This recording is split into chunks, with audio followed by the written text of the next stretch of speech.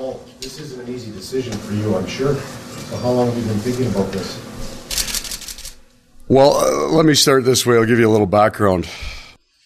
I came up here on a 4-month contract and fell in love with all of it.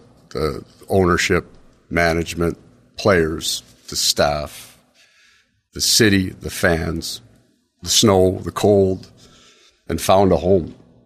A wonderful place, and I love this place. I love this team. And that's the driver, Paul, and how I got here today. All right, Elliot, emergency podcast, Break Glass. Welcome to 32 Thoughts, the podcast presented by the all-new GMC AT4 lineup.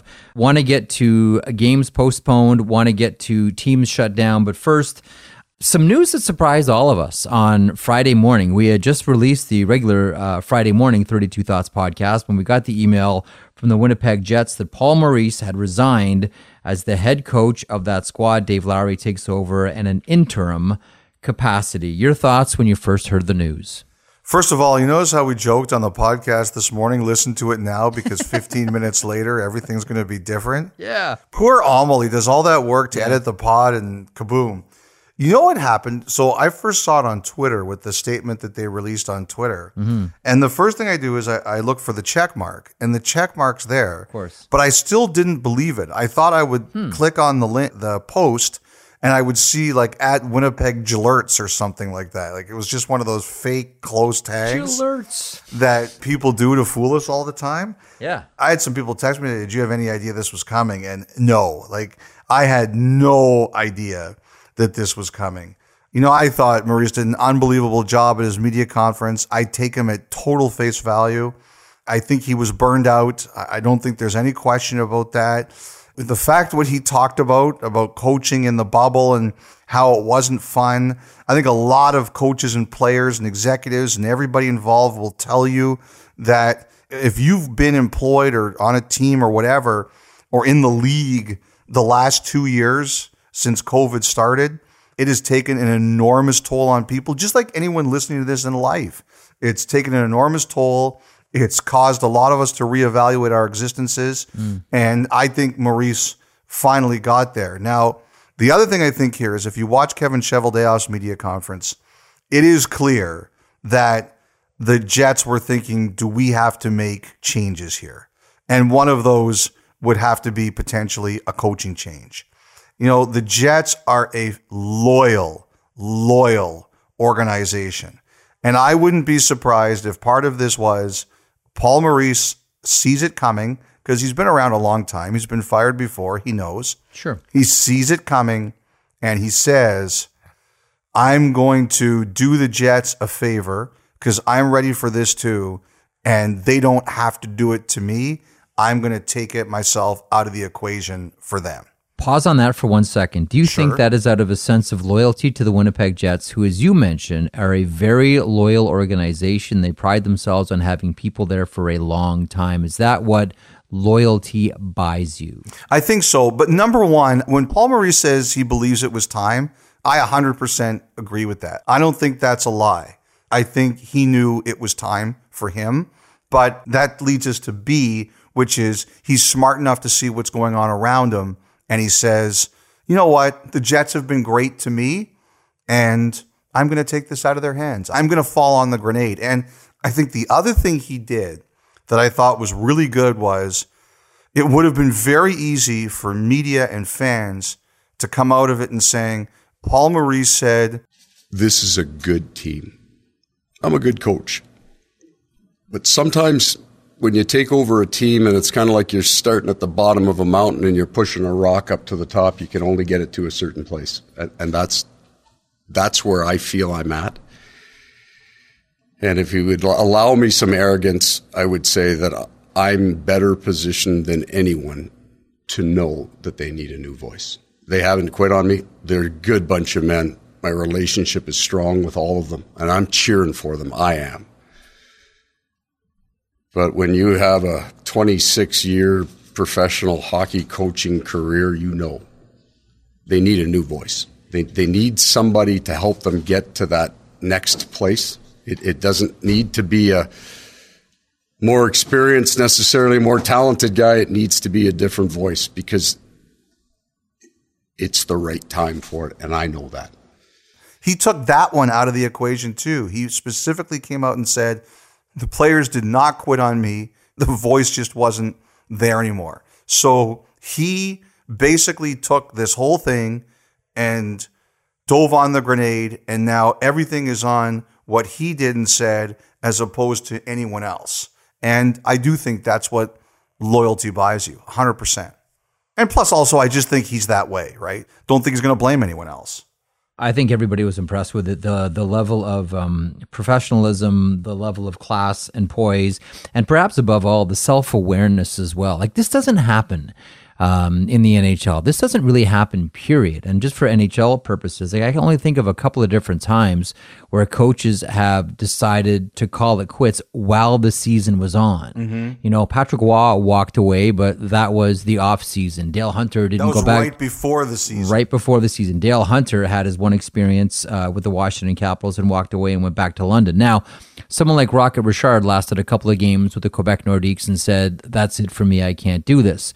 Larry Robinson with the New Jersey Devils left, citing, I believe it was mental fatigue, and no one can certainly blame him for that. Yep. But this just doesn't happen at all. And to the point about a team quitting on the coach, the one game that I go back to this season, and interestingly enough, it involved the Winnipeg Jets, back on November the 5th. It was a Friday night. It was Winnipeg Jets and the Chicago Blackhawks. It was Jeremy Culleton's last game as coach of the Blackhawks. And, Kyle Connor is looking like, well, I just referenced Rocket Richard. He was looking like Rocket Richard in that game. Like, you could tell, like, the Hawks had given up on their coach, and it was going to be hard for Culleton to go back. We all know about the Bowman protection that he had previous, but that looked like a team that was very much done with their coach. I never got the sense, Elliot, did you, that Winnipeg was done with their coach, that the Jets players were like, ugh, enough of this? No, I didn't see that. I'll tell you this, the other team that's asking those questions right now is Vancouver. You look at the way that they've taken off under Boudreau, I think people are starting to wonder, were those players at a point where they just had completely tuned out Green? I didn't see that in the same level in Winnipeg. The other thing I wonder about it, though, the timing is, they know that Wheeler's going to be out for a while, right? Like, yes. From what I heard, they were waiting for the swelling to go down to determine the exact amount of time that he'll be out. Wheeler and Maurice are tight. He is Maurice's conduit. And I wonder if he looked at it and said, we've got to save the season. My guy, whatever you want to say, conduit, shield, whatever phrase you want to learn, he's not going to be there. Someone pointed that out to me today, and I thought that really made a lot of sense. The other coach I remember doing that was Larry Bird. He coached the Indiana Pacers for 3 years, was very successful, but he always said in that third season, he's quitting after that year. And no matter how good they were, and he took them to an NBA final, he refused to change his mind. He said after 3 years, players need a new voice. I want to get to Dave Lowry here in a second, but one quick follow-up on Paul Maurice. I think we all understand that if he wants to coach again, I believe he'll take time away from the game now to decompress and to plan out his next steps in his career. If he wants to coach, he'll coach again. He's a really good coach. I've always wondered about Paul Maurice and management, though. And at times I've heard, a whisper or two about, could Paul Maurice take a step above the coaching level? Are you going to say he's the next GM in Vancouver under Jim Rutherford? I did have that conspiracy theory floated to me today. Him and Rutherford have the association going back to junior hockey and into the Carolina Hurricanes and the CompuWare organization. But we'll park your conspiracy theory on the grassy knoll here, Elliot. I just want to say you're not the only person who's floated this by me today. I'm not saying Vancouver, just in general. Could you see him in that space? Because I could. I think he can do whatever he wants to do. No, the one thing is, though, if you're burned out, GM's not a good job. If you're GM of a Canadian team, is that a good thing to do if you're feeling burned out? That's a big job. I'll tell you what I am worried about, though. What's that? If he comes to Sportsnet, whose seat's he taking? Yours or mine? Oh, yours easy. No, yours easy. No, clearly he's taking yours quicker than you can say Jack the Bear. Oh yeah. No, he's taking yours quick. You better. Hey, look, there's some pink paper on the fax machine. Elliot Friedman on that. I don't know what that's about. What's a fax machine for that matter? My card's not working. What happened here? Dave Lowry takes over. Yeah. Kevin Cheveldayoff saying he's taking over for the remainder of the season. Not the first, because the question was out there, not the first father and son coach player dynamic. The Deneen's? Imlach as well for 2 games in the I forgot 60s. about that. That's right. There was the Patricks that happened 3 different times with the Rangers. So this isn't new in the NHL, but it's new in this era of the National Hockey League. So Dave Lowry takes over. Your thoughts on Dave Lowry as the new head coach of the Winnipeg Jets? Look, Dave Lowry's a good coach. It's a unique dynamic, that's for sure. I assume people will handle it like adults. I'm sure that when the Jets hired Dave Lowry, because Adam was already there, and when they considered this move, there was a conversation about what all of this was going to mean. And my expectation is, at this level, is that everyone's going to handle it professionally. There's too much at stake here. This is a big Winnipeg season. They went out and they got Nate Schmidt. They went out and they got Brendan Dillon. They have to save the media members who said that Winnipeg was the best team in Canada too. So there's a lot at stake here. I just think there's too much at stake to be worried about anything that isn't winning games, really. People have said for a long time, Jeff, that Dave Lowry was going to be a head coach in this league. I don't think this is the way anybody expected it was going to be, but now's the time. Elliot, nothing is like the way we expected it to be, but here we are. And further to that, a quick couple of words before we wrap up this edition of the Quickie Pod for some of the shutdowns. Calgary Flames, Colorado Avalanche, Florida Panthers, the Montreal-Boston game on Saturday is postponed as well. Calgary misses games against the Blue Jackets, the Ducks, and the Kraken. Colorado will miss 4, Tampa, Detroit, Buffalo, Boston. Florida will miss 3, Minnesota, Chicago, and Nashville. And as we record this podcast at 3:17 Eastern on Friday afternoon. And again, to Elliot's point, 15 minutes from now, as of right now, there are no plans for the league to pause at all. Look, we're seeing the NFL. They're moving their schedules around. Everybody's battling this. The wild thing for me is what the NFL is doing. And we talked about this morning. They don't have the runway that hockey and basketball do. Their schedule is getting close to the playoffs. In the first podcast we did today, we talked about how now they're saying if you're vaccinated and asymptomatic, you could return, depending on your test results, in 1 day.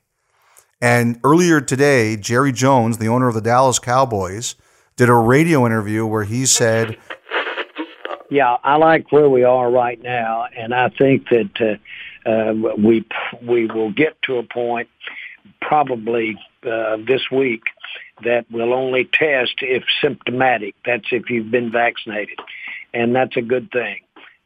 Test when you're symptomatic, and that's it.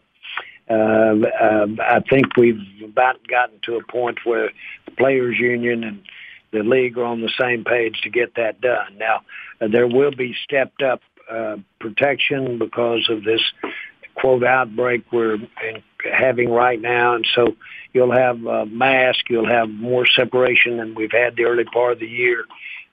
You will have certainly less group congregation, and you'll have more restriction, or you'll ask your players to exercise more discretion away from the practice or away from the team. We're getting closer to the point where if you're vaccinated, we're only going to test you if you're symptomatic. We've talked about this. All it took was one league, particularly the NFL, to do it, and we were going to get other leagues looking at it. I have spent a lot of time today talking to as many people privately as I can. It's like life. There's 2 camps. There's the Nick Cousins camp, shut this down, and he's got a lot of support. Yep. And then there's the other side of we're all vaccinated. A lot of these cases are asymptomatic. It's time to let us go through it. And there are players who feel that way.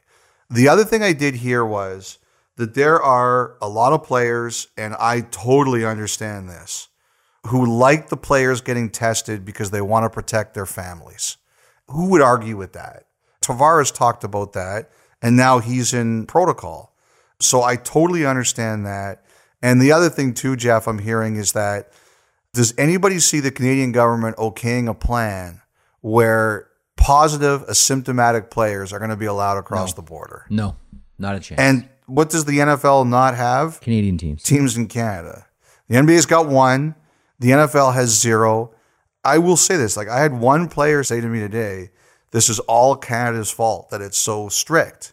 And I said, well, that's where 35% of the revenue comes from too. He kind of laughed at that, but I just think it's a unique challenge that the NHL has that the other leagues don't. From what I'm hearing today, I just don't see the NHL getting to that point. Final point, and we'll wrap up this pod. On the last podcast, the one from 5 minutes ago, Elliot, we talked about the Flyers and the Montreal Canadiens. We'll reconvene at 8:30 tonight. Right. I'm in Barrie for a kids hockey game. When I come back, another podcast, which will dump around midnight. If you aren't sick of us yet, you're about to be. I'm sick of myself. I've been talking so much lately. I'd like to leave the room when I'm around. I get it. I feel the same way. We talked about Montreal and Philadelphia and how that game went on and how there were some misgivings around the league or some questions and perhaps some anger. Why are we leaving money on the table? The Boston-Montreal postponement for Saturday's game, that's a financial consideration perhaps more than anything else? Yes, I think it is. If you take a look at it, so I was told that Montreal averages around $2.3 million gross for a game. There were people angry that game was played last night without fans because it's $2.3 million you're never getting back. But the Flyers were there. I mean, what are you going to do? The request came or the order came late in the afternoon. If you look at the release today, it said the Canadiens will resume their schedule in New York next week. Yep. At least that's what's planned. They're on the road. They're at the Islanders and at the Rangers, so it doesn't affect them. But I have no doubt that they said, look, we lost one $2.3 million gate, and what that means for HRR and the cap eventually going up, we're not losing another. Now, the other thing that is good news is for Boston. If you look at what Washington did, they stayed in the States until Friday morning, flew to Winnipeg game day, so they could take their tests in the States, and there's less of a risk of someone flying to Winnipeg, testing positive, and then getting stuck in Canada. Boston had Montreal and Ottawa. Now, if they want to, and I don't know what they're going to do, I'm just saying, spitballing this, even though it's a 5 o'clock game on Sunday against the Senators, they could always stay home now until Sunday morning, take the test, make sure everyone's clear, then go. Because what players don't want, like Edmonton going to Seattle with another positive test, Toronto with 2 positive tests supposed to go to Seattle on Sunday night. I'm sure that these teams going over the border aren't crazy about it. Absolutely. Okay, thanks for listening to this Quickie Pod. As more stories come to light, you can expect to be annoyed by yours truly and Elliot Friedman here on 32 Thoughts, the podcast. Mary Mac, dressed in black, silver button ball, down her back. Hello, tits a toe now. She dropped the needle now. She can't sew. Mama, come on. Just to walk in the door. If you don't know how to do it, I'll show you how to walk the door. Ask my mama for 15 cents. See the elephant jump the fence. Jump so high, it touch the sky. Ain't coming back until the 4th of July.